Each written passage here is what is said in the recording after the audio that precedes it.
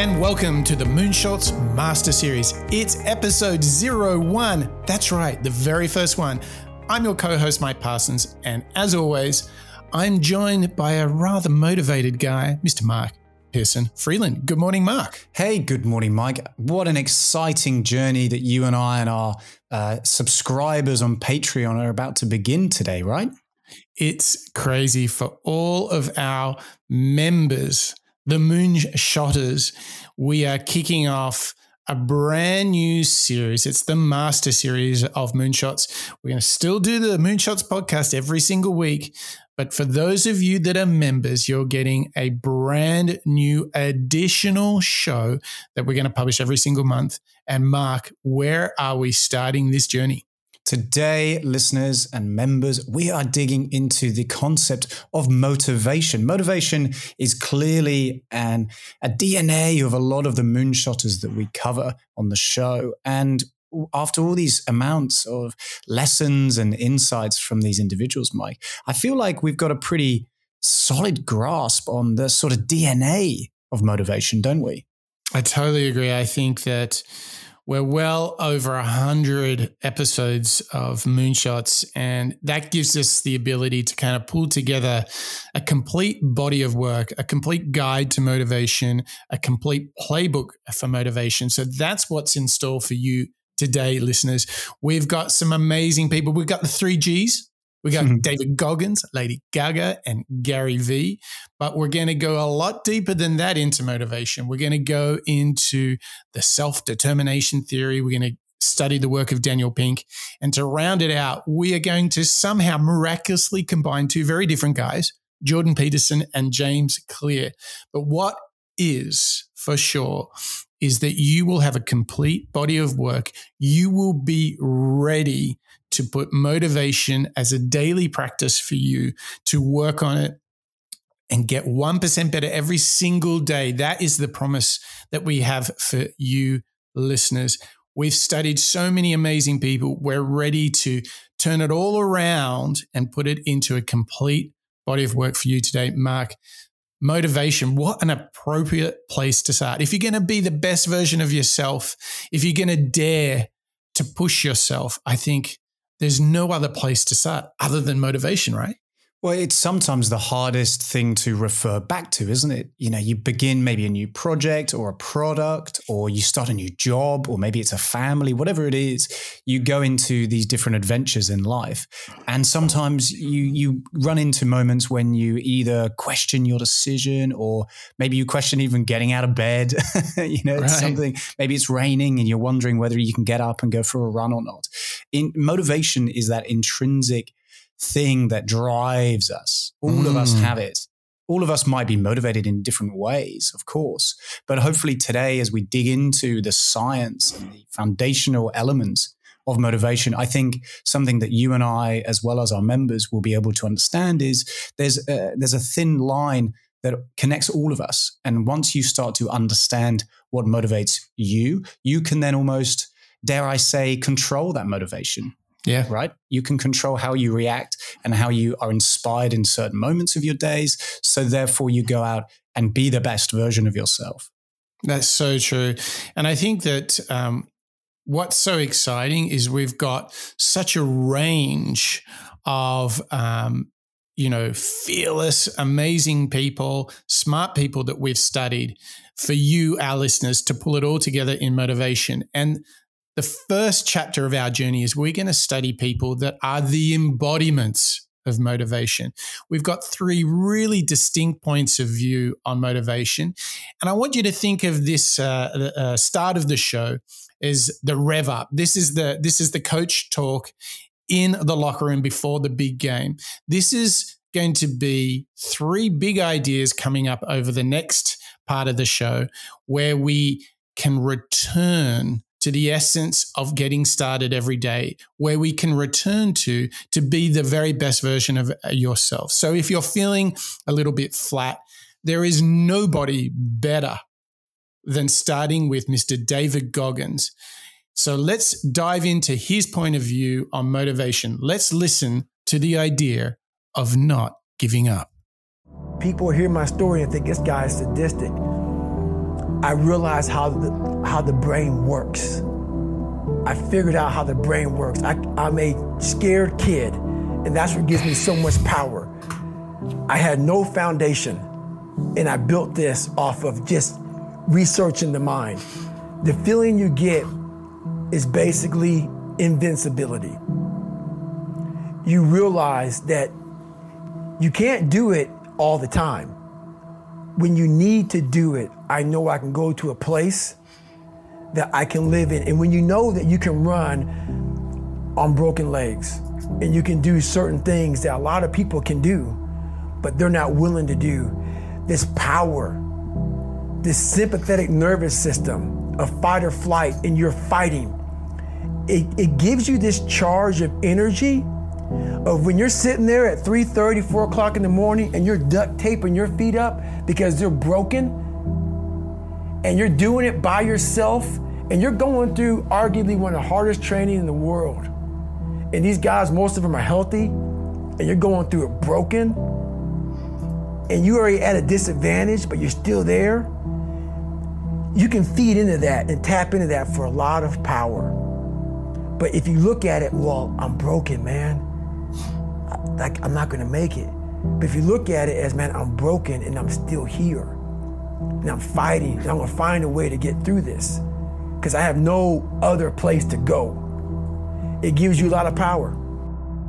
When things start to suck really, really bad, my brain and a lot of people's brain, they don't go to your dad beating you up. Your brain says, we gotta get the out of here. This is miserable.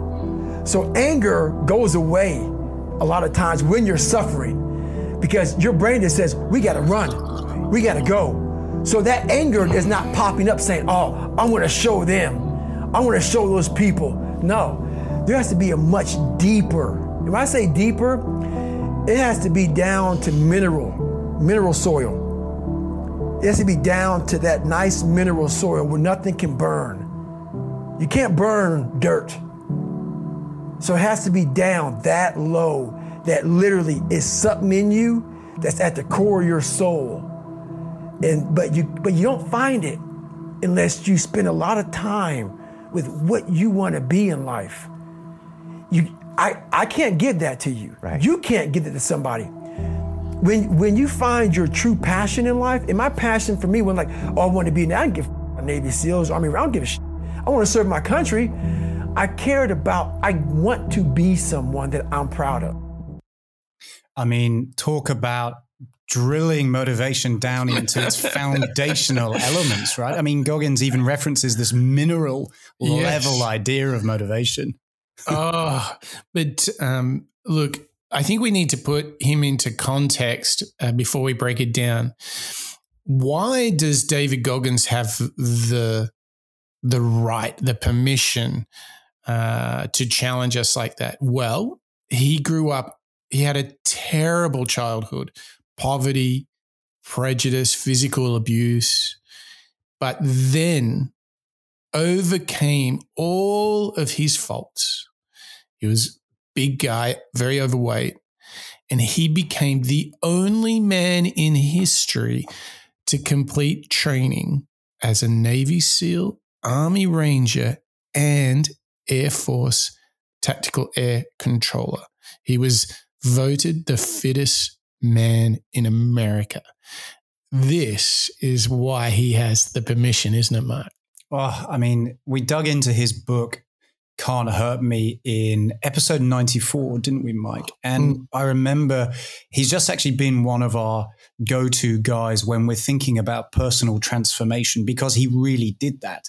He managed to drive himself into those three categories, as you've just said, you know, the Army, the Navy, and so on, that nobody else has ever done. So when we're thinking about motivation, we're thinking about personal drive, sources of energy, he's the guy that we've got to start with, because he's really demonstrated this mind over matter. You know, he was able to maybe compartmentalize that breakdown of, oh, I can't do this. It hurts, so no thanks. I want to fly away from this. And instead he can get past obesity. He had a congenital heart defect as well as asthma. And he was able to get past those And I'd argue, Mike, maybe through a motivational or a mindset orientated around motivation, once he'd broken it down into that DNA and was able to master his mind. And where he does it, there's a pivot that he mentions in that clip that I want to call out, is where he says, I'm broken, but I'm still here. And that is a win. And I think this is really important for us to point out, because a lot of people look at themselves and say, oh, I failed at this, I didn't do that, I should give up. But what he does is he moves to a more primary level and says, yeah, I'm broken, I'm hurting, maybe I failed, but the victory is that I have survived. I'm still in the game.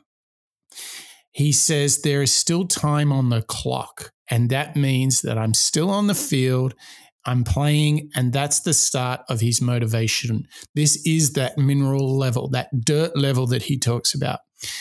If we can intercept ourselves when we say, I'm broken and I'm hurting and I should give up, and turn it into, I am broken and I'm hurting and I'm still here, I'm still in the game. To me, this is the most primary motivational practice you can do. If you can avoid victimization, this idea of self-victimizing, oh, poor me, oh. And we all do it. It's the ego speaking.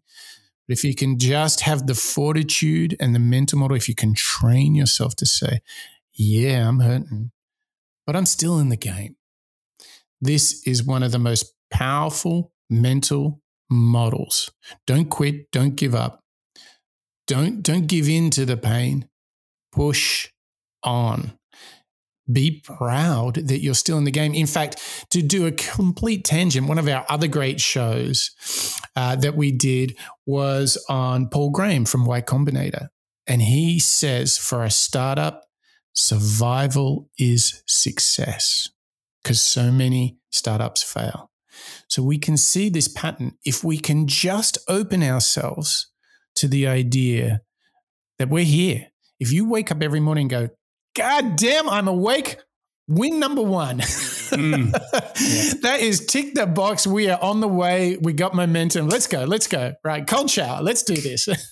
Exactly. I think this, to me, is the most powerful thing. Don't fall for the victimization. Say, yeah, I'm hurting. It ain't going so great, but I'm still here. So we're winning.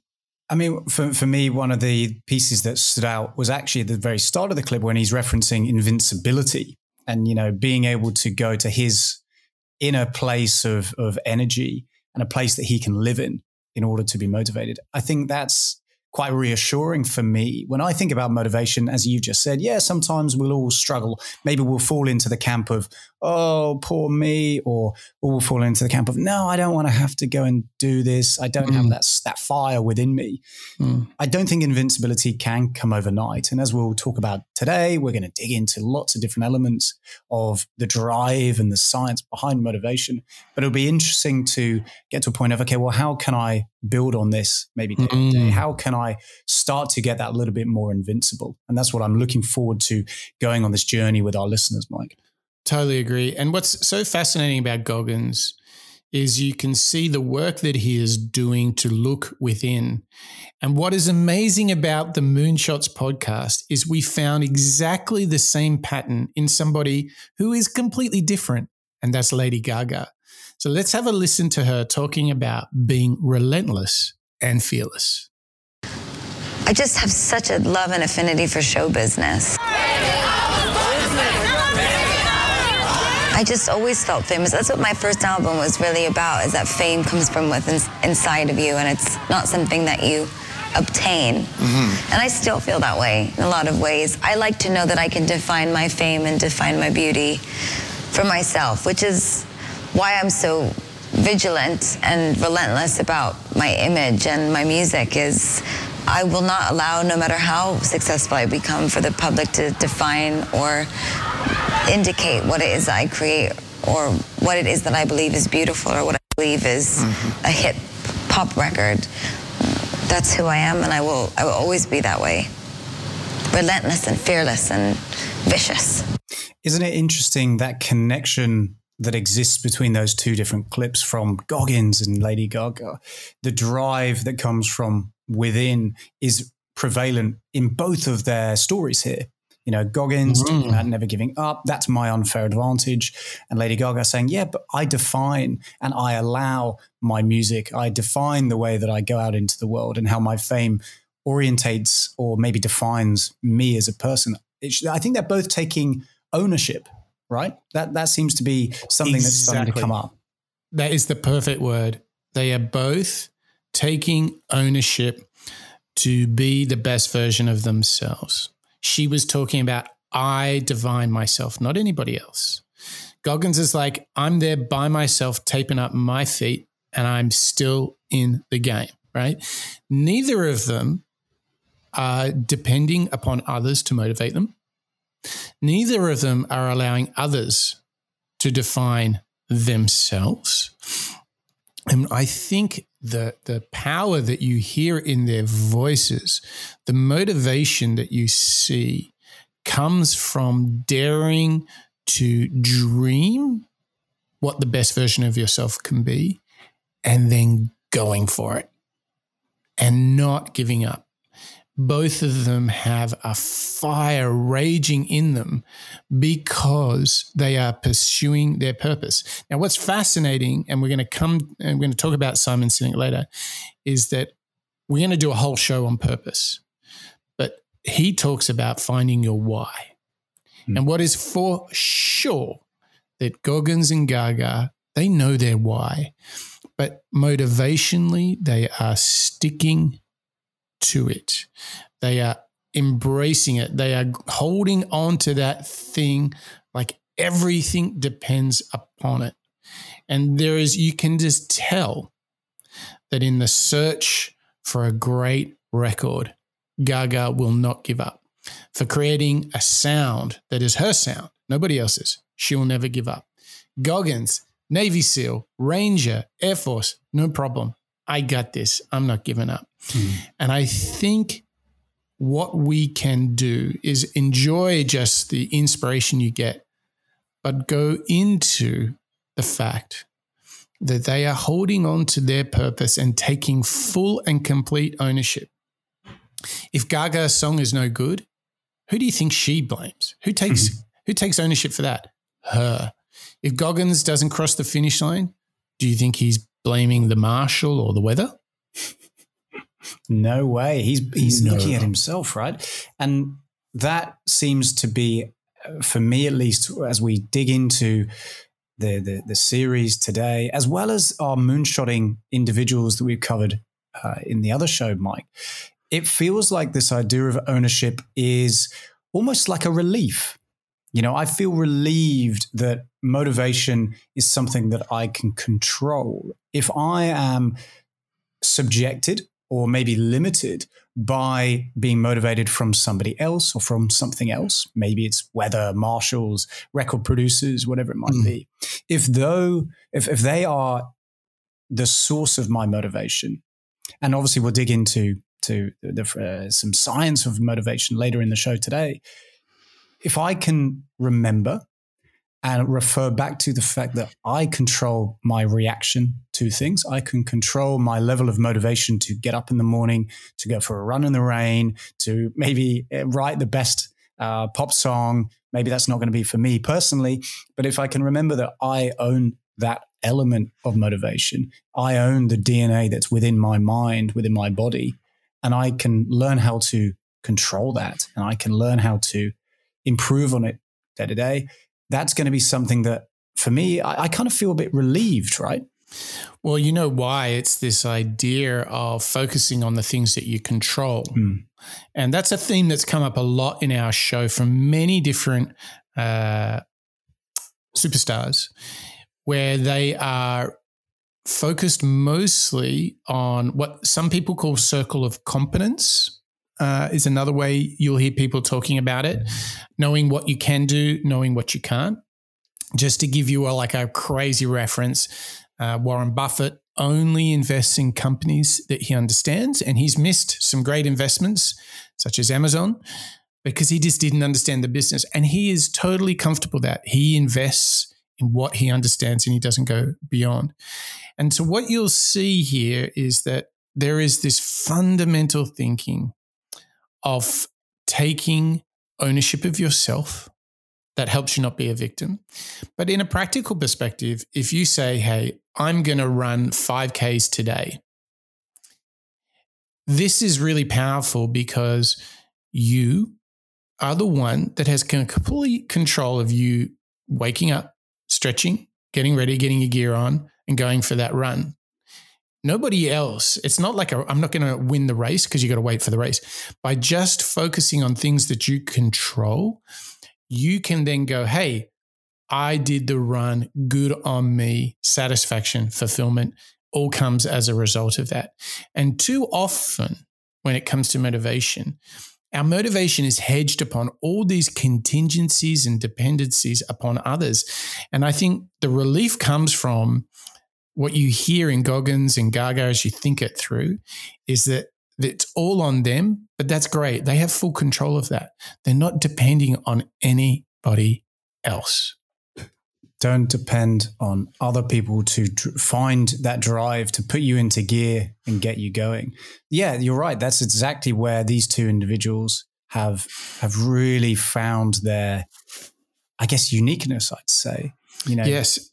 And think about it, Mark. We've got like this vibrant, theatrical, extravagant Lady Gaga who's full of creativity and just so sassy.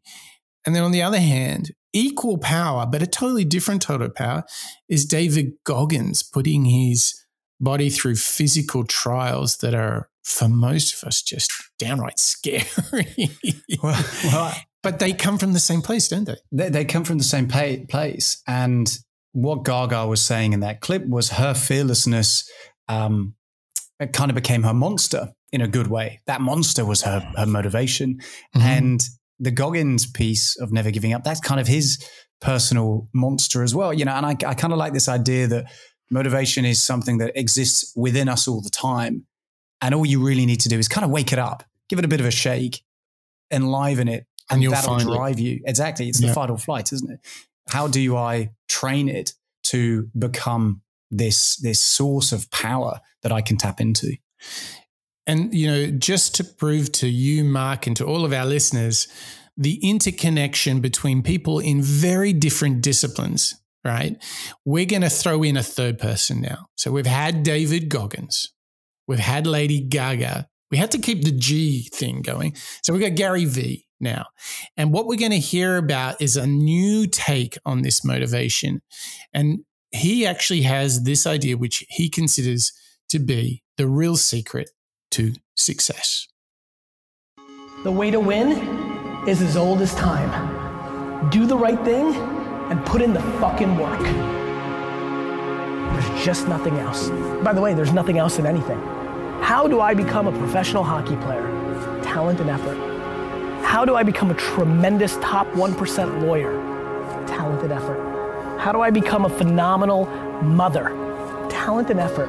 It's talent and effort. And what I love about effort and why I love hustle, and now that it's become so cliche, you see me saying the word work a little bit more now because I just want people to get it. It's controllable. You know how many people here want to be a millionaire? Do you know how rare that is? Have you run the math? You have this enormous audacity, yet you're not putting in the work to get you there because you think somehow you've been tricked by yourself or somebody else that there's some system. Like, really? We're at a place now where kids think it's cool if somebody goes and takes money out of a bank and puts it on their fucking bed and takes a picture of it? Like, what the fuck is the matter with you? You know what really sucks? It sucks when you buy a $20,000 Rolex and the world collapses and you have no money and your Rolex is worth $4,000. That sucks. That's why I always say I'm a tortoise in a hare's costume. You know zero people that have built something big that haven't put in a ridiculous amount of work. And the bigger it is, the more they've worked. So I think you have to execute against your truth. People can smell things. So many of you have your mouth way ahead of your actions. Really? You're gonna own an island and you fucking go to Coachella? Fuck you. When it comes from a true place, you win. And when it doesn't, you don't. Like, I wasn't born 6'7" and can run like a cheetah. I could wish I was something, or I can realize I am something and try to maximize on that. It's a game of poker. You get a hand. Nobody's gonna cry for you about your hand. Nobody's gonna say, oh, it's terrible that you're not fast or tall or gorgeous or can sing. It is what it is, and now the only thing that can happen is you can figure out how to navigate it. The second you stop dwelling and the second you start doing, everything changes. They don't give a fuck. The second you understand that and just start trying to make shit happen with that energy, you win. Nobody cares about my problems. Nobody has ever cared about my problems. My problems seem far less silly now. I got problems. I don't want to be here on a Saturday when my family's not here. I got problems, but guess what? I made my bed, I'm making my choices, I got my reality. Every single person here has shit. All of you. You all have shit. Do the white dudes have it better? Yes. Guess what? They still have shit. Everybody's got shit. And nobody cares about your shit, they care about their shit because everybody's got shit. So nobody cares about your fucking complaining, go fucking do something, and that's it. Like what? You think somebody's gonna come along and be like, oh, we're so sorry. They don't care. I'm here for a reason. You got it, that's it. All right, just get it. Yeah, real quick, where is it? By not worrying about what other people think, it allows you to do things. By doing things, you either win or you learn from your loss, and it creates speed. It's the absolute mental difference between the people that are executing and winning versus the people that aren't. It's the fear of others. I don't want to lose, but I'm definitely more disappointed than your opinion in your blog post about my loss. Whew, I need a deep breath there, Mike. That was a lot of inspiration coming from Gary Vee. I mean, look, it's classic. He's an amazing... Classic Gary Vee. He's classic Gary Vee, isn't he? Machine gun. But actually, when we break down all of those different snippets that he's given us in that big clip, there's so much relevant DNA and reference to this concept of motivation, isn't there? And obviously the thing that comes up repeatedly in that selection of clips is putting in the hard work, being the secret to success. You're only going to get as far as the effort that you put into it. That's kind of, element number one that comes through from Gary Vee there, isn't it?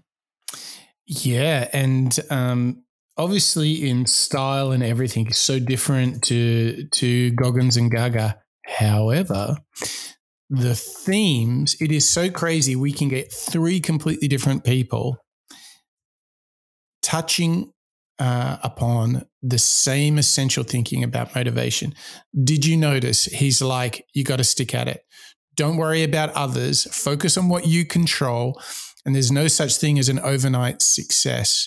If you look at those themes, not only do they relate very closely with Goggins and Gaga, but in fact, so many of the shows we've done on Moonshots where we discover that there is this thinking, I think that's really important, which is life is hard. And if you make the bold choice to be the best version of yourself, you are deciding to make it harder and just accept that. I think that we suffer so much from this idea that success should just come easy. Look at Joe Rogan. Look at the thinking that he was talking about. It feels so much better when you earn it, and just get comfortable with the discomfort. In fact, just accept that life is hard and life isn't going to be easy. I think so many of us are too entitled and thinking it should come easy. The truth is it won't. Accept that and just get ready for the battle, right? Yeah, I totally agree. I think the concept of, if we go back to Goggins, if you're in a race and you're struggling, you're hitting a wall, you have a tendency to maybe give up. And that's a perfect relation to what Gary Vee's saying from a career business perspective, isn't it? Put in the miles. And when you do hit those walls, those areas that become really, really difficult, instead of turning away from it or putting up your running shoes and saying, no, I'm out, keep on pushing, because that's what's going to define you. That's where you're going to get the most mileage from your experience. When you struggle, when you cope with loss or failure, Gary Vee repeatedly goes back to the idea of you are proven by the things that you fail at, right? You are going to learn those lessons. And actually what you're going to learn from failure is actually what motivates you. Because actually it could be that the loss, the idea of getting better, the idea of learning from that experience is in itself maybe something that motivates you to go out and learn. You'll remember Jocko Willinger's problem, good. Exactly. So that's this same pivot that you hear Goggins saying, things aren't great, but I'm still in the game, good. Gaga, I'm going to define myself, nobody else, good. Gary Vee is hard work. There's no such thing as overnight success. So just put in the work, grind it out, good. And what a powerful testament to motivation that we can find three so wildly different people in wildly different universes who all come to these interconnected truths that just accept the hardship, take control of the things that you control, and push and go as hard as you can. Mark, I feel like we've got the inspiration part done.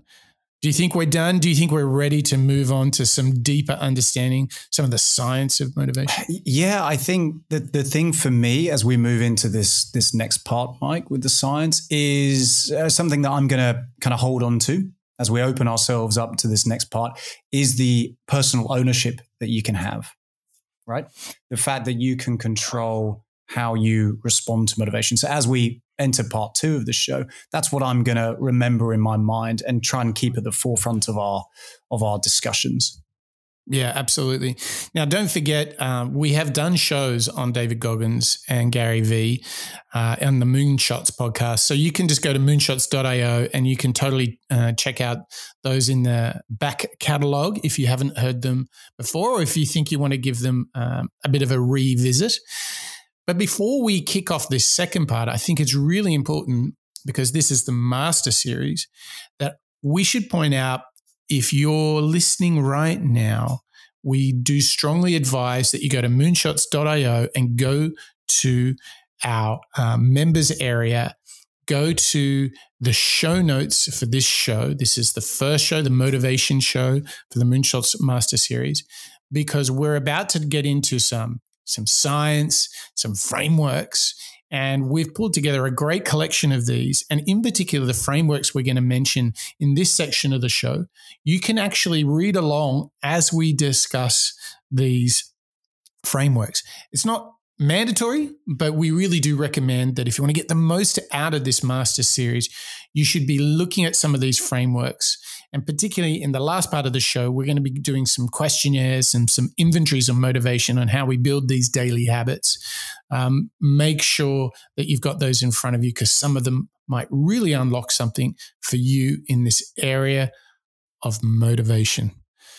All right, Mark, where do we start as we now kind of switch modes? It felt like we're in 5th gear, so I don't know. Are we going into 6th gear here, or where are we going? Well, look, I would coach or cache the first section, our first part, where we heard from the 3 Gs of Gary, Gaga, and Goggins as the underpinning element of motivation that maybe our listeners and you and I have experienced before. These are individuals that maybe we've seen out in the world, and there's an element of motivation that I guess you learn as you grow up. But the truth is, how many times have you actually taken a step back and thought, well, what is actually the principle of motivation? What does it actually mean? And this second part, Mike, is really, as you say, digging into the science and understanding what motivation is. So actually, I'd like to almost slow us down a little bit and actually hear from Ronan Owl, who has this great breakdown of what motivation is. So this next clip that we're going to hear from is motivation and how it moves us. The meaning of motivation is to be moved to do something. It can be described as a trigger that starts the thought, I am going to do this. And there are 2 basic kinds of motivation. There's intrinsic and there's extrinsic. If you are intrinsically motivated, you will perform a task because you enjoy doing it. You are having fun.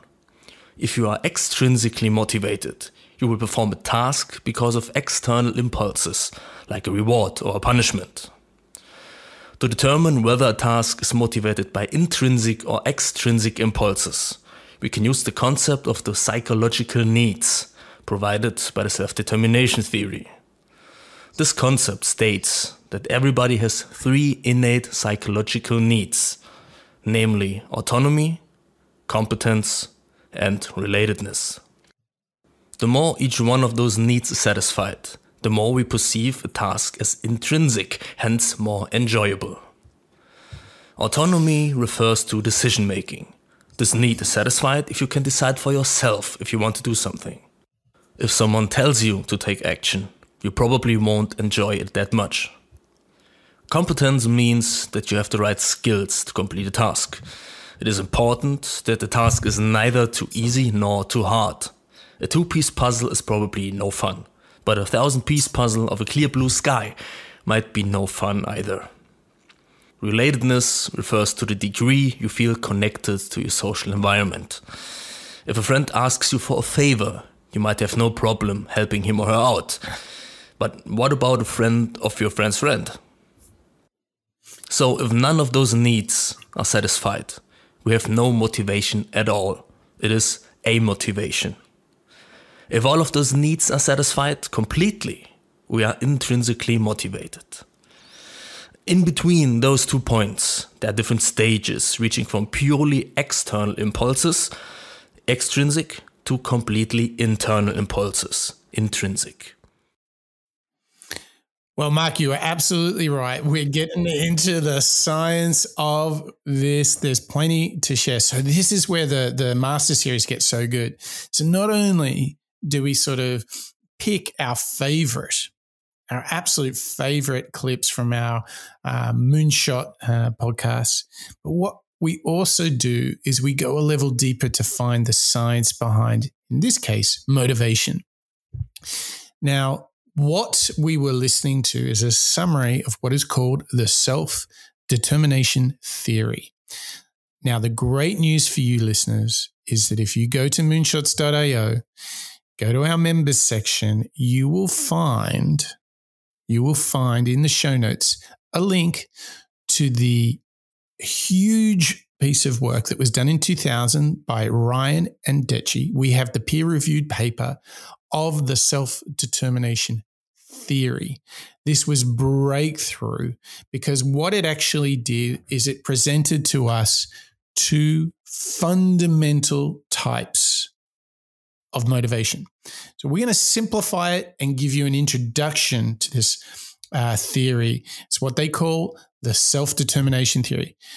We're just going to give you an introduction to it, but there is so much power in it. If you're really interested in it, go to moonshots.io, get the show notes because all the links are in there and you can go a lot deeper than we're going to go. So traditionally, what the world has done is said, hey, I will give you a promotion if you do a good job, if you hit the objectives. I'll give you a bonus, a pay raise. I'll throw in some extra benefits. Maybe there'll be prizes. Maybe there'll be winning and perks. Sometimes it's the threat, the extrinsic threat of if you don't hit it, we'll be chopping off the head. That's also not necessarily a great motivator, but maybe. So here's the point. A lot of people, before this piece of work, this self-determination theory, relied heavily on extrinsic motivators. You know, a badge, a prize, a ribbon for doing well. Okay. What the long-term winners, people who become the best version of themselves, what this study found is it was those that had intrinsic motivation. Those were the ones that performed the best over time. Breakthrough watershed study that has opened up a massive body of work and insight into how we actually are motivated.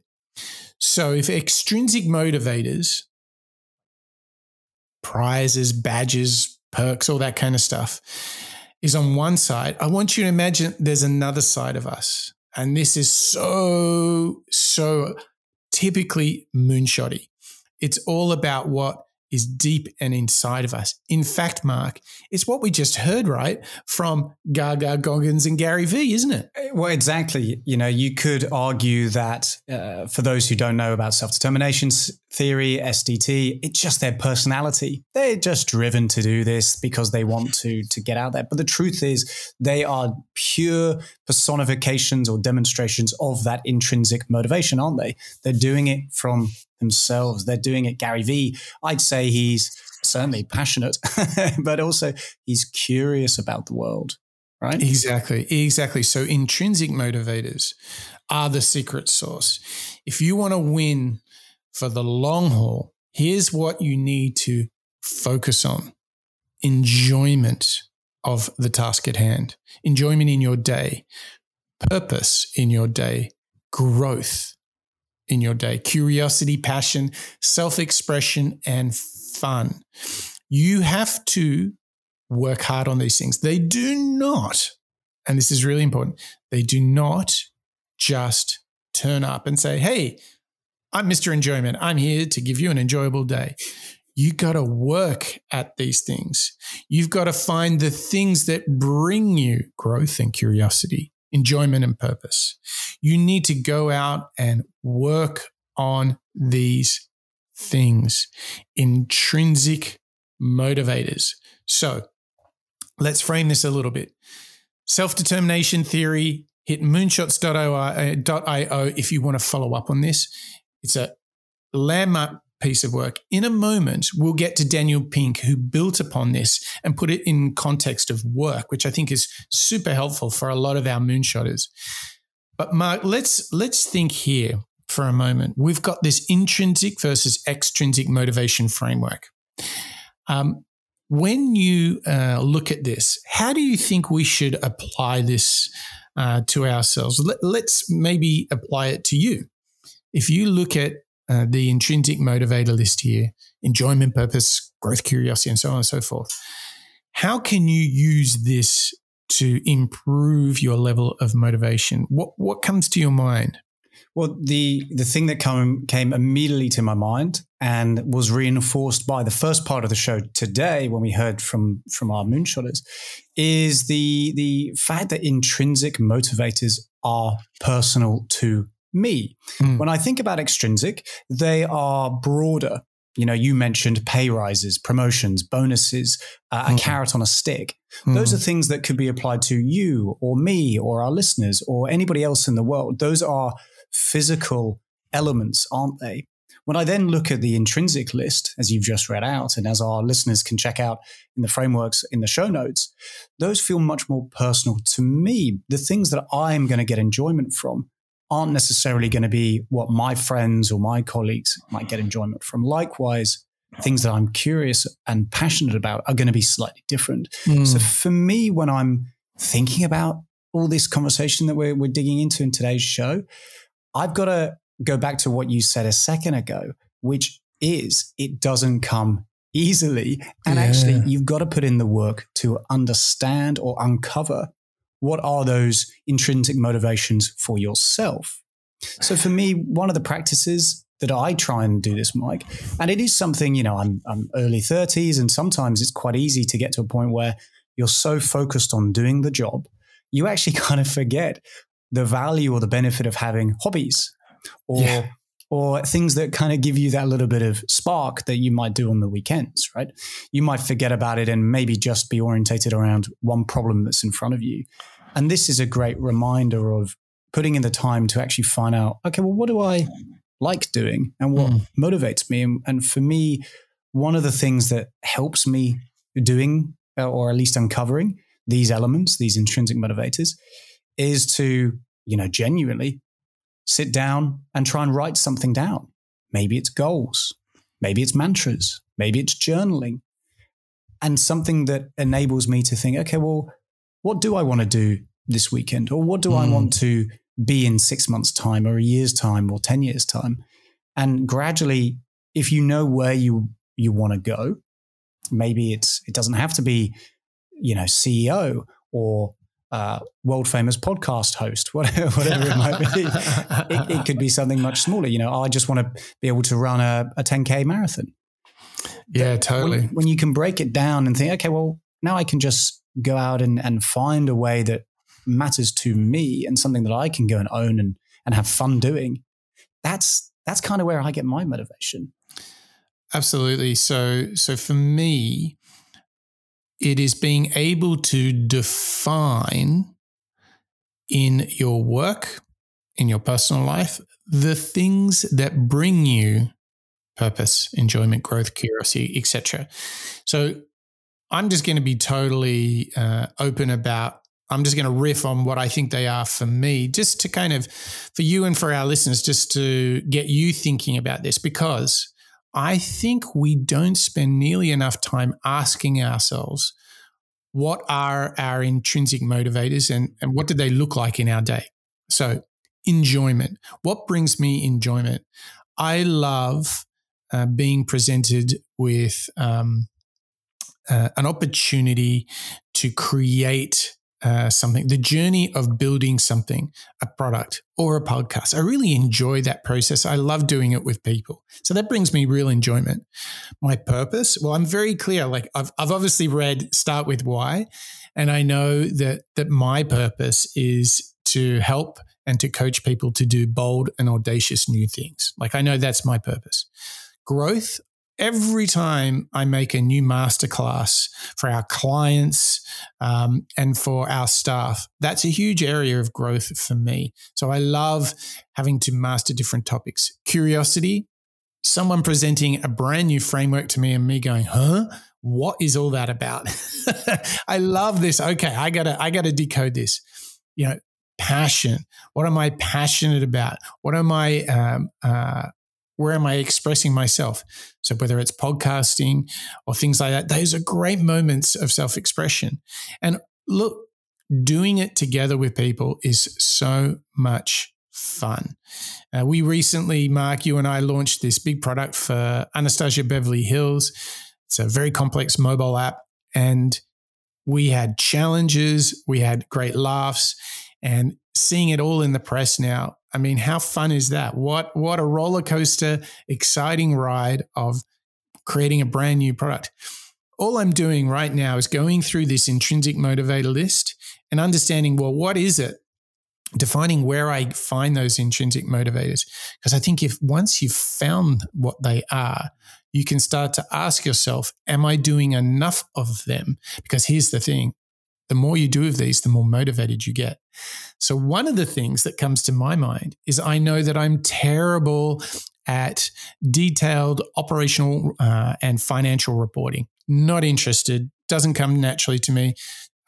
So you know what I do? I find amazing people who are much better than me to do it, so I don't have to, and I can spend more time doing what I'm good at. So I think what's demotivating is when you're doing things that don't bring you the enjoyment, the growth, etc. I mean, as I go through those, Mark, do you think you can do more work to better understand your intrinsic motivators? How do you, as you hear me just talking, does it stimulate you? Does it challenge you? Do you go, do I really know where my passion is? I mean, what's your thoughts? It's very, very confronting, actually.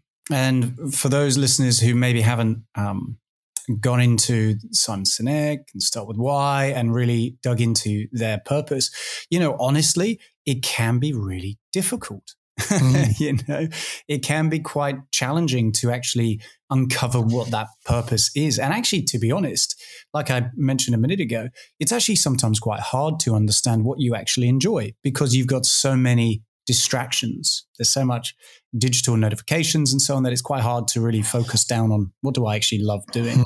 And for me, I think I get enjoyment, much like the example you said a second ago, from the result. So I like being able to get to a point of delivery. Maybe it's an application, maybe it's a project, maybe it's a product, maybe it's something else, maybe it's training a dog or whatever it might be, running a race, finishing the race, being able to look back and say, okay, well, I get enjoyment from the completion piece.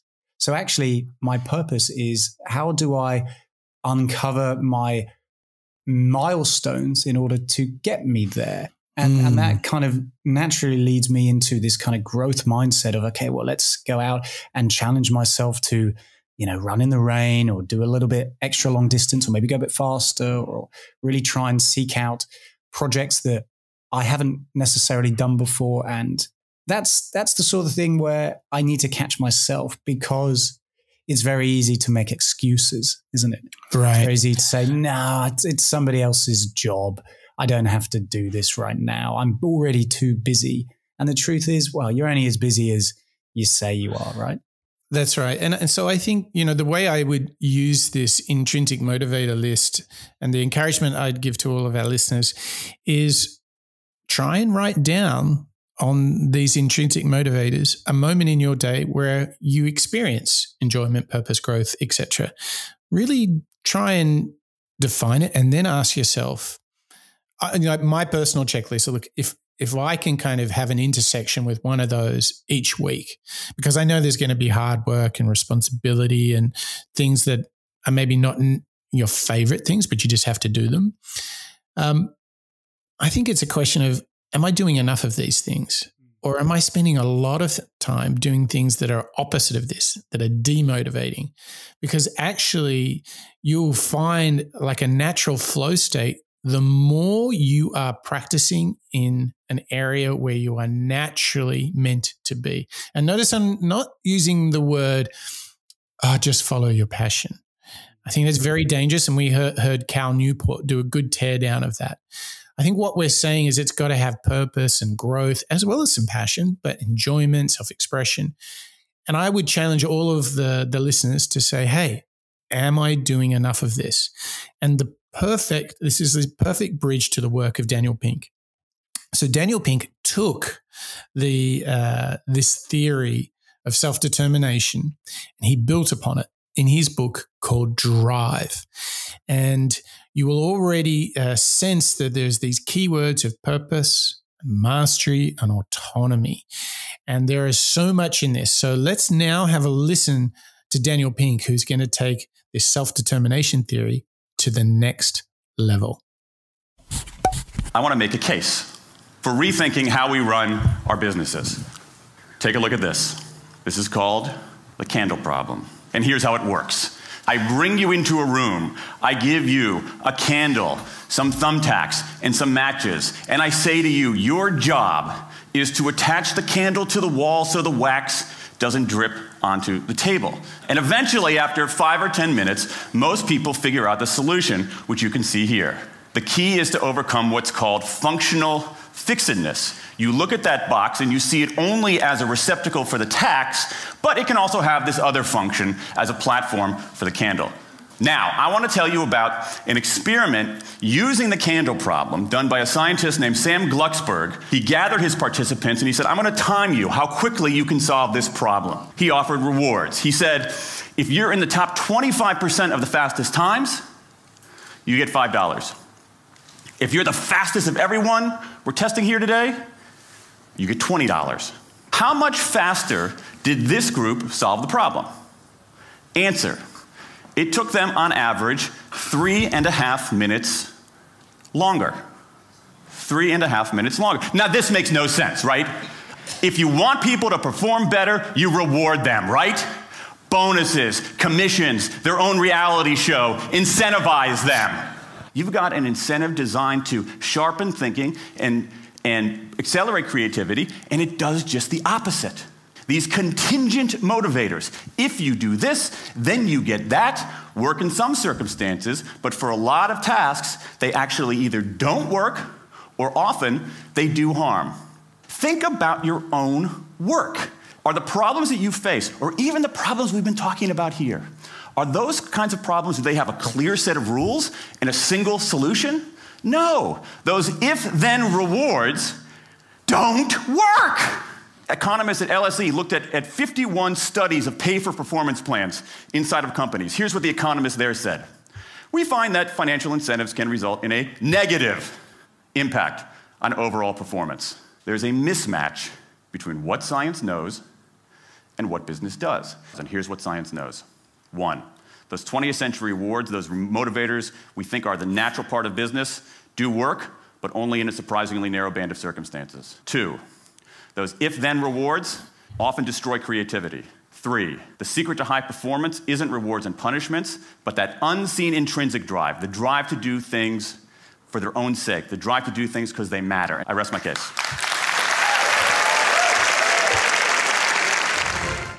Oh, Daniel Pink delivering the goods in that clip and in his book Drive. I mean, he's purely reinforced this concept of intrinsic versus extrinsic motivation from a scientific perspective.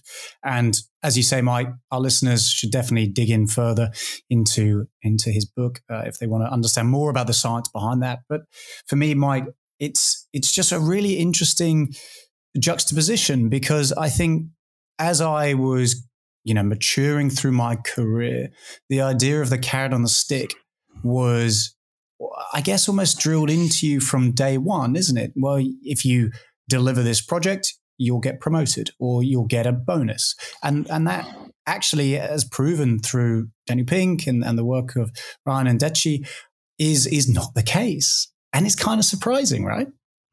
And that's also why companies that have more vision and purpose and some reason for being other than just making money attract people so much, and why the chance to be autonomous, to follow your personal purpose at work becomes so much more compelling than just a pay rise or a bonus. Because I believe, particularly of our show, we're all our listeners are in the search of mastery. Right? They want to be the best version of themselves. And I think what Daniel Pink has laid out for us, and again, hit the show notes, moonshots.io. This is the next framework. His employee motivation framework is the intersection between what's your purpose, what are you trying to master, and your ability to be autonomous. If you can get all of those three, and you got to work hard, get them all three happening at the same time, same place, same person, you will have, as his book is called, drive. This natural energy that we heard from Gary, Gaga, and Goggins, you will have it too. So should we break this framework down, Mark? What do you reckon? Yeah, I'd love to break it down, and I'll do my best, listeners, to be honest and open, and hopefully at home you're playing along too.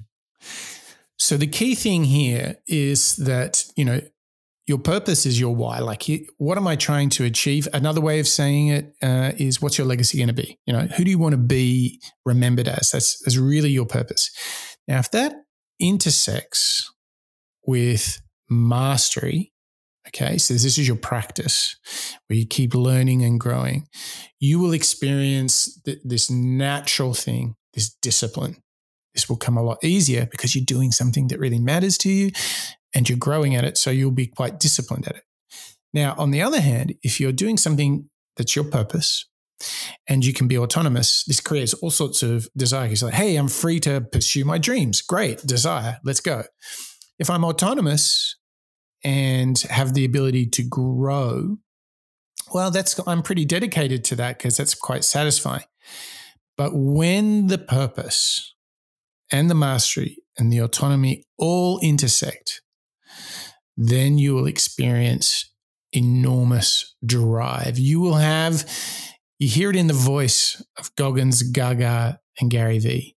You will have drive. So your opportunity using this employee motivation framework from Daniel Pink, you can ask yourself, how do I improve my purpose? How do I improve the practice of mastery? And how can I be more autonomous, self-directed, in control? If you can do those things, you will shift it into fifth gear. It won't always be like easy, but it will come easier if you have these things lined up.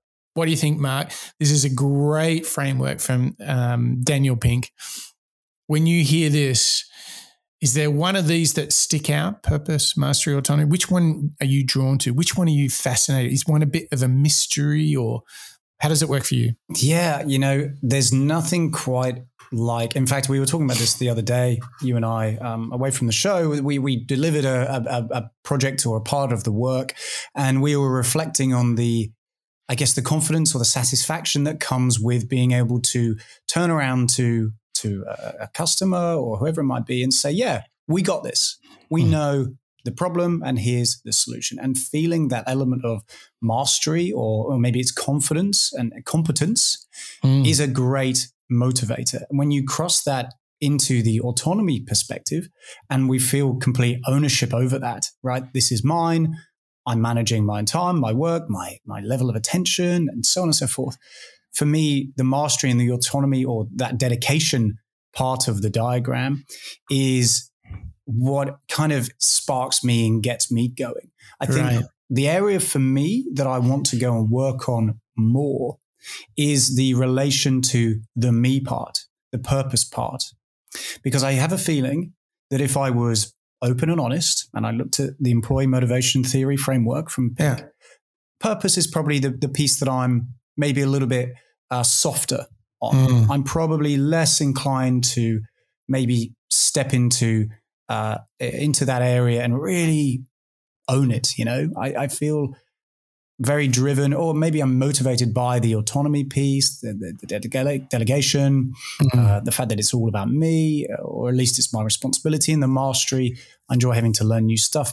But if I'm honest, the purpose piece, I'm probably willing to put to one side. And that's a disservice, because then maybe the lessons that I'm learning in the mastery and the autonomy that I'm delivering on the project suffers because of that lack of purpose. Does that make sense? Yeah, but isn't it great that we can find frameworks like this, apply it to ourselves, and you get this insight, I need to go work on purpose, right? Isn't that great? Isn't it interesting that we can go through, the Gaga Goggins and the Gary V's, and when we actually take a step back and look at the real science of motivation, something that we might think, oh yeah, well, I got this. And you actually take a moment to pause, to breathe, and challenge yourself. Remember, motivation, as we're finding out, is ownership, isn't it? It's taking ownership of you. That's where, for me, if I'm reflecting on myself, that's where I can own it that little bit more. And look, the truth is we can all, you, me, all of our listeners, we can all work on some part of this framework, whether it's being clearer on our purpose, challenging ourselves to the level of mastery, and being in the search of autonomy. The great news is that with both the intrinsic, extrinsic framework and this employee motivation framework, what we're giving to you, our listeners, is the chance to check in, to review, and to evaluate and use the science of motivation from the masters of motivation and really take yourself to the next level. So you've been primed with all that energy from Gaga Goggins and Gary Vee. We've done the science, but here's the crazy thing, because this is the master series, we now bring it home with our daily practices. So this last section of the show, we're going to focus on building the habits. We're going to focus on making this a reality every single day. We've asked how we do it. We've got the answer. So we know what we need to do, but it needs to become a ritual, a habit. More importantly, it needs to become a lifestyle. So we've got two big thoughts for you here. We've got one from Jordan Peterson and a last one from none other than James Clear, Mr. Atomic Habits himself. So we've got a lot coming up. So if you need to pause right now, reflect on the two frameworks we've done, that's totally cool. That's what the Master Series is all about. If you need to hit the show notes, if you need to research something before we go to the daily habit part, that's okay. But if you're ready to keep going, and look, I could see myself listening to this show several times, maybe once straight through, and the second time pausing it at things, at moments that I really need to work on. We are going to keep charging on. And we have been so blessed to find such a wide selection of people who give us the right thinking around motivation. So we've done Navy SEALs. We've done fabulous entertainment musicians and performers. We've done hardcore science and research. Now we're going to get a little psychological, maybe even a little bit philosophical. And the guy to do that with is Jordan B. Peterson. You really have to stop comparing yourself in some ways to other people.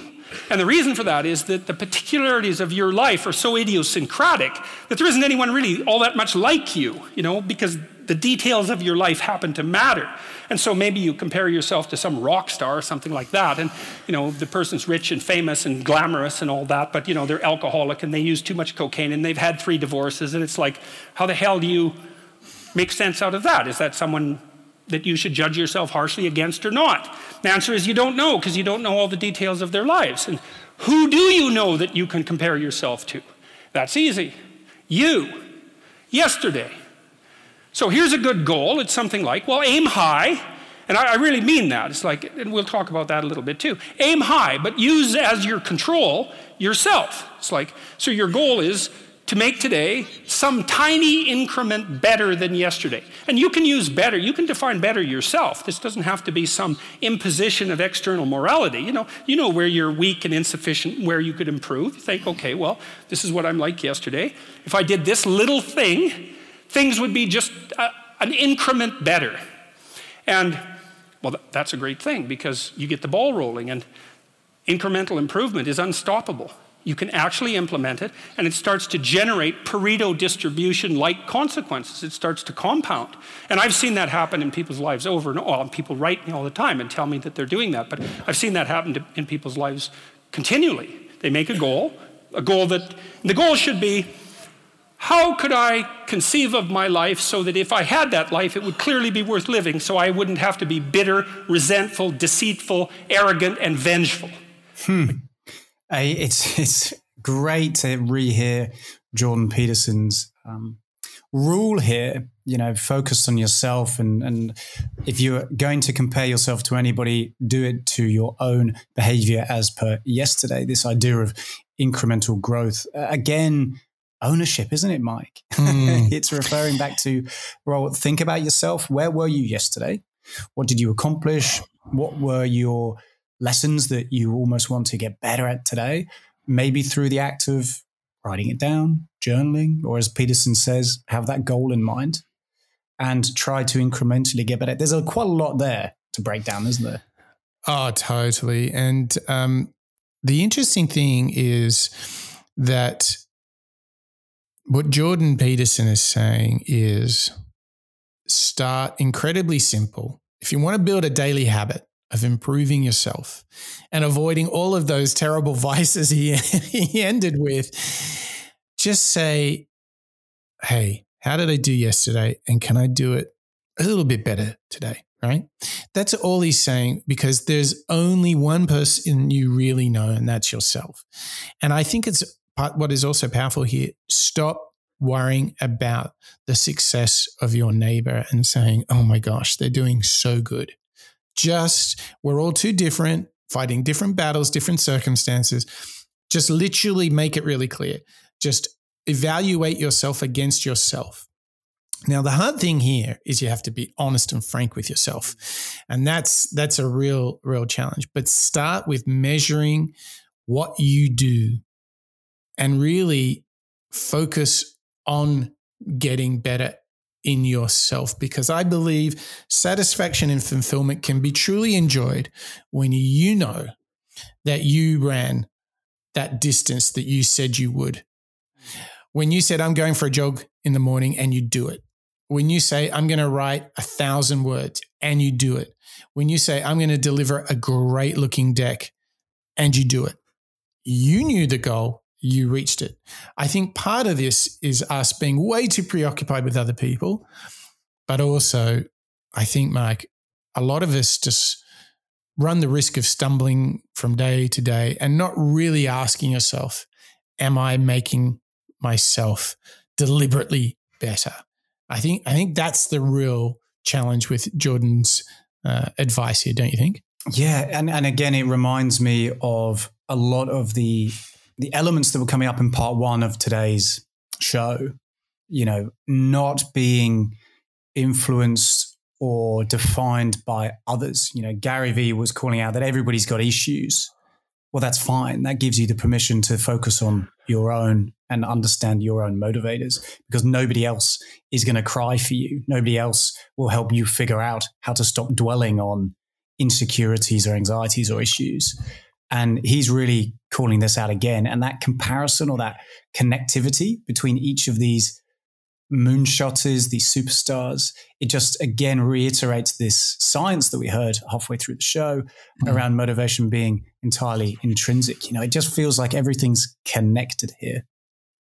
Yeah, it certainly does. I think life gets a lot easier when you just say, okay, I'm just going to benchmark myself against myself, because in fact, that's the person that I know the best. It makes so much sense.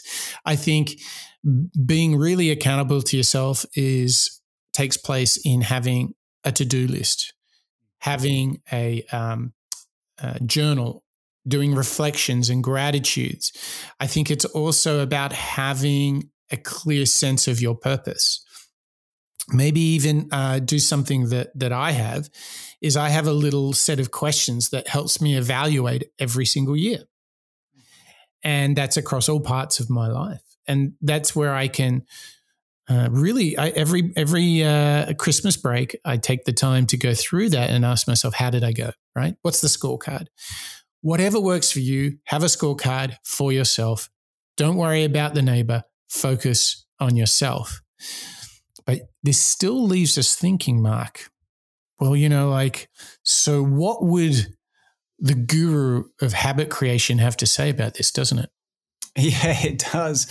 And the guru that I think we've all heard from and referred back to is Mr. James Clear and his work on atomic habits, isn't it, Mike? You know, he was one of our firm listener favorites on the Moonshot show. And I believe that this concept of incremental growth that Peterson was referring to is probably influenced significantly by James Clear. So we've got a clip here that introduces us to James Clear's idea of improving 1% every day. Talking about this 1% every day, you know, when people hear that in their minds, they're just like, oh, it's so tiny, it doesn't matter. Well, what is the thought process behind this 1% every day? Well, so just a quick story that I like that I feel like illustrates the point. So we're in the UK, and for many years, the British cycling team was very mediocre. They had never won a Tour de France, even though the race had been around over 100 years. They had won, I think, a single gold medal back in 1908. And so they brought in this new performance director, 2003, 2004, and he believed in this concept that he called the aggregation of marginal gains. And so he described it as like the 1% improvement in all the areas related to cycling. And so they started by making 1% improvements that other teams were probably looking at too. Put slightly lighter tires on the bike. They had their riders wear these electrically heated overshorts to keep their legs warm so they could ride for longer. They had different biofeedback sensors that each rider would wear, and then they adjusted the programs to each individual. But again, competitive field, a lot of teams are doing that. So then they did a bunch of 1% changes that nobody else was thinking about. Like they hired a surgeon to come in and teach them how to wash their hands to reduce the risk of catching the cold or getting a flu. They split tested different types of massage gels to see which one led to the fastest form of muscle recovery. They even figured out the type of pillow and mattress that led to the best night's sleep for each rider, and then they brought that on the road with them to big events like when they were at hotels for the Tour de France and things like that. And so Brailsford said, all right, the coach said, if we can actually do this, right, execute on all these little 1% changes, then I think we can win a Tour de France within 5 years. Right, now he must have had to really sell people on this, because you can already see the naysayers, and we're in Britain as well, where they're going to be like, come on, this is ridiculous. Right, well, and it just, no single change seemed like very much, right? Yeah. So one of the changes they made was they had their outdoor riders switch to indoor racing suits because they tested them in a wind tunnel, and turns out the indoor suits were a little more aerodynamic, which, you know, you think, all right, whatever, I got like basically skin tight clothes on either way. How's this going to make much of a difference? Right. Anyway, so they did, in fact, execute on all these little changes, and they won the Tour de France not in 5 years, but in 3 years. And then they repeated again the 4th year with a different rider. And then after 1 year off, they've now won the last 3 in a row again. So they've won 5 of the last 6 now, after having never won it for more than 100 years. And so I bring that story up, not because I think, cycling is the perfect example or anything, but just because it's a good story that showcases the power of being committed to making those small improvements each day. And I think that it's not just nice to have. It's not just like a little cherry on top of your performance to make these 1% changes, but they actually can compound and add up in a really significant way in the long run. And habits are a lot like that. They're not exactly like compound interest, where you kind of like hit that hockey stick portion of the curve, but they really feel like that a lot. Like we were saying just a few moments ago, it feels insignificant on any day, but then you turn around 10 years later and it's actually, you're surprised by where you end up. And that's a hallmark of any compounding process, that the greatest returns are delayed. And so habits are like that too. They don't feel like much on any given day, but they really add up over the months and years. Oh my gosh, what an amazing story. What a just a perfect story for motivation, right? Yeah, it reminds you that these small benefits, I can almost imagine in the team's locker room and the science and the advisors around them questioning, well, look, if you're changing the suits, is that really going to put us in first place? Shouldn't we be focusing on something else? And that compound elements of a little bit over here, the suits, the sleep, the shorts, the tires, add it all together, and it's the sum of those parts. I mean, what a great story that brings to life the value of compound interest. Totally. The perfect thing that this does is sets us up to understand that if we can work on small things every single day, over time, there is incredible results at the end of it. And this works so nicely in conjunction with the thinking from Daniel Pink, what we heard from the 3 Gs at the start. But to round this all up, like if you're thinking about, well, okay, where do I start? We have the perfect starting point. We have 2 questionnaires that you can get from the show notes at moonshots.io. And they've got lots of questions in them that will give you great inspiration to jump in and to tackle something to improve your motivation, to improve your journey towards achieving the very best you can achieve, to being the very best version of yourself. The first thing that we've got is the intrinsic motivation inventory. Now, this was actually used in the theory. This was the basis of the research that was done for the self-determination theory. So you can actually use the very same questionnaire they gave to people while they did tasks. And it asked them about their level of interest in the task, their competence in the task, the effort, importance, how much pressure there was, choice, value, and relatedness. And this was really powerful because it came in this landmark theory, and we've found it. We've put it in the show notes so you can use it too. It's got some good stuff that helps you evaluate a task.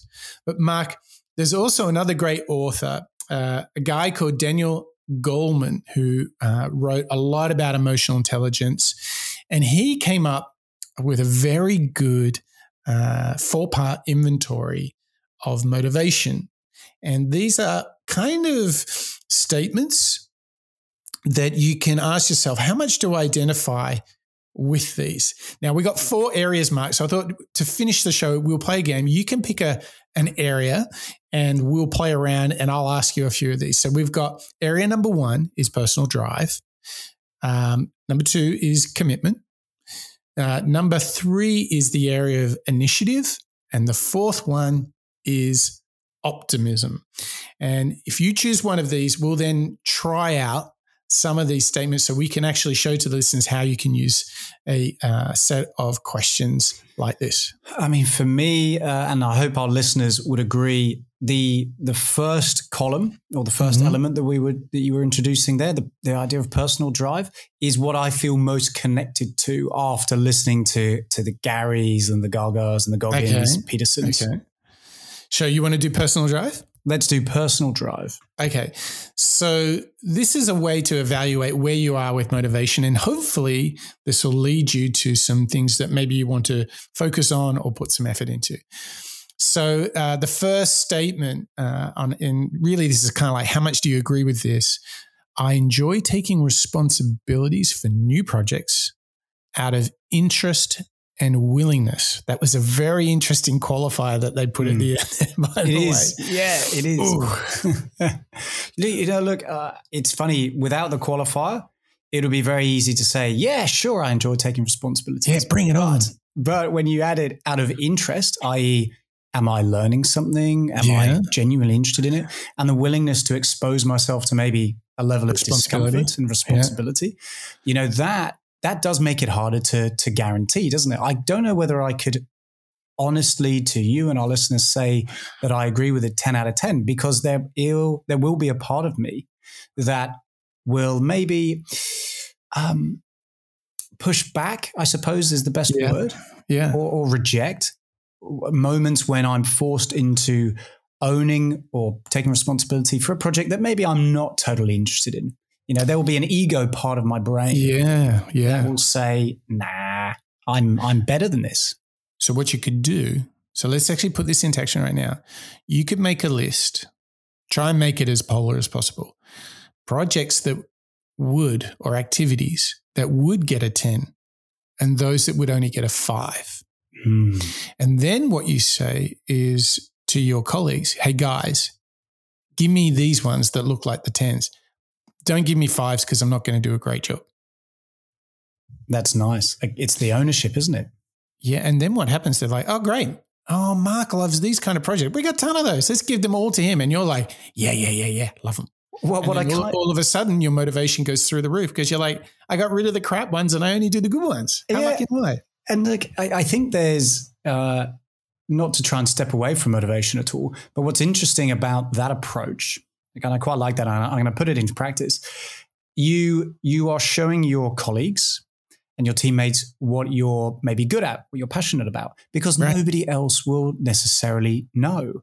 Not as well as you. Not as well as you, right? So if I'm finding that I'm very demotivated and I'm miserable about a particular job or a project, why do I blame them for exposing me to this situation when actually I could put up my hand and say, hey guys, look, no offense, I feel like I'd be better over here. Exactly. And I think that's exactly what you do. You take control, right? Yeah. But also you engineer your day to being closer to 10 out of 10s than 5 out of 10s. How good is that? It actually feels really good, doesn't it? All right, let's try some more. Let's keep going. I'm going to go to some others in personal drive that are a bit different. Okay, here's one. I readily accept tasks even if they are not within my job description. I do try and do that. At least I try to. The truth is, whether I do them well or not, I don't think that really matters. The point of the Goldman's elements here and questions is whether you go and expose yourself to them, right? I do believe, actually, again from maybe perhaps an egotistical element, I believe that I do accept jobs like that are maybe outside of my inverted commas day job description. Yeah. Okay. So that's good. So what I would do is make an inventory of some that were really rewarding so that you can be like, hey, if we've ever got something that looks like this, just because it's not on my JD, you can still give it to me because I really like it. And there's also, because then, hey, there's growth, doing something different, right? It reminds me. You're totally right. I quite like that element. Again, it's the ownership and putting up your hand and saying, "Hey, I was exposed to this challenge. That was fun. And going back to our intrinsic motivation, that's where that passion, that curiosity really comes into play. If you can identify it and maybe even go and put it behind and ask for more. Yeah. So the again, both of these questionnaires serve as really good provoking things that are based on the science of motivation. Right. Here's another one. We'll do two more, and then hopefully everyone is so fired up they're already doing this and put us on pause. Okay, I'm open to criticism and willing to improve myself for my betterment. Oh, that one's pretty confronting. It is something for me, Mike. It's something that I work on. I think me too. Yeah, it's through the act of digging into and learning out loud with superstars from moonshots. You know, we've covered Elon Musk, who's had challenges. We've heard from Jocko Willink, Carl Maynard, all these individuals who have had challenges. I would not necessarily say that they've had, criticism, perhaps. Maybe they have, in the terms of Elon Musk and his American astronaut heroes who were almost rejecting his approach to, inverted commas, privatized space. He still went out and was trying to improve himself, right? Or at least improve the world. Yeah, I mean, his heroes criticized him publicly. It's tough, isn't it? So I would say I'm open to it, but sometimes I struggle with maybe some of the feedback. It can be hard to not let your ego get in the way. Sure. And how good is this that we have just done 3 questions of what I think we have a list here in the show notes at moonshots.io. I think there's going to be like 40 maybe. Yeah, I think that's 40. That you can use that will all scientifically improve your motivation. Wow. How good is that? How good is that? Well, it's just very, very handy, but also in my own sort of mindset, actually, Mike, these questions themselves, not only will they help identify what my motivations are, but it will motivate me to go out and perhaps, as you've just done with me, the exercise we've just done, reflect on what I do and don't enjoy and go out and seek other opportunities. It actually motivates me to go out and be exposed to new things. Yes. And take ownership for that, not just saying, when will the world deliver to me my happiness? Exactly. When will the world? Exactly. It's like, no, maybe I have to go out and get that thing, right? Wow. So Mark, we're at the end of the show. And I need to ask you, from all of the work that we've pulled together here, what really stands out to you? We've got a complete overview, a guide, a playbook to motivation. What stands out to you? What was the biggest surprise of our show today? Well, the biggest surprise was how scientific you can get with something as almost emotional as motivation. Motivation, in my mind, would have been a mindset that is personal to me. It's ethereal. It doesn't necessarily have any groundings in reality, so to speak. But actually, as we've gone through the work of Deci and Ryan, and Daniel Pink has the great way of bringing it to life, it proves this. The elemental concepts of motivation are based in science and exposure and opportunities to go out and challenge yourself will then improve or maybe change the way that you find rewards and recognition. That for me is just so fascinating that you can connect something as personal to me as motivation to proven science. Totally. Mine is just something that you assume, like motivation, just you either have it or you don't. Yeah. What I think we revealed is this is something that it's not innate. Like you have to work on this thing, right? You have to work on it day by day, incremental. And that James Clear breakdown of getting that little bit better every single day is just so helpful, I think, at making sure we don't feel overwhelmed by trying to change overnight. Exactly. Well, Mark, thank you. Thank you to you for joining me on our first of the Moonshots Master Series, where we have given epic journey, a deep dive into motivation, inspiration, understanding, and daily habit. We did it all. So thank you to you, and thank you to all of our members who are listening to the Moonshots Master Series. Today was such a big moment for the Moonshots team, and that is you, our listeners too, the Moonshotters, those of you who are trying to be the best version of yourself. We're all doing it, and as usual, we learned out loud so we could be the best version of ourselves. And today it started with the big 3 Gs, Goggins, Gaga, and Gary V inspiration, where we learned that we don't give up, we have to be relentless and fearless, and we have to earn every part of our success. But we also discovered the real science, so we could build an understanding of motivation. We dove into self-determination theory. We dove into the work of Daniel Pink, purpose, mastery, autonomy. It's all there for us to use. And we had an unusual collection of Jordan Peterson and James Clear both violently agreeing with each other that you compare yourself with yourself and you work on yourself every single day. Just aim for 1% better. If you do all of these things, you will indeed be the very best version of yourself. Thanks for joining us on the Moonshots Master Series. That's a wrap.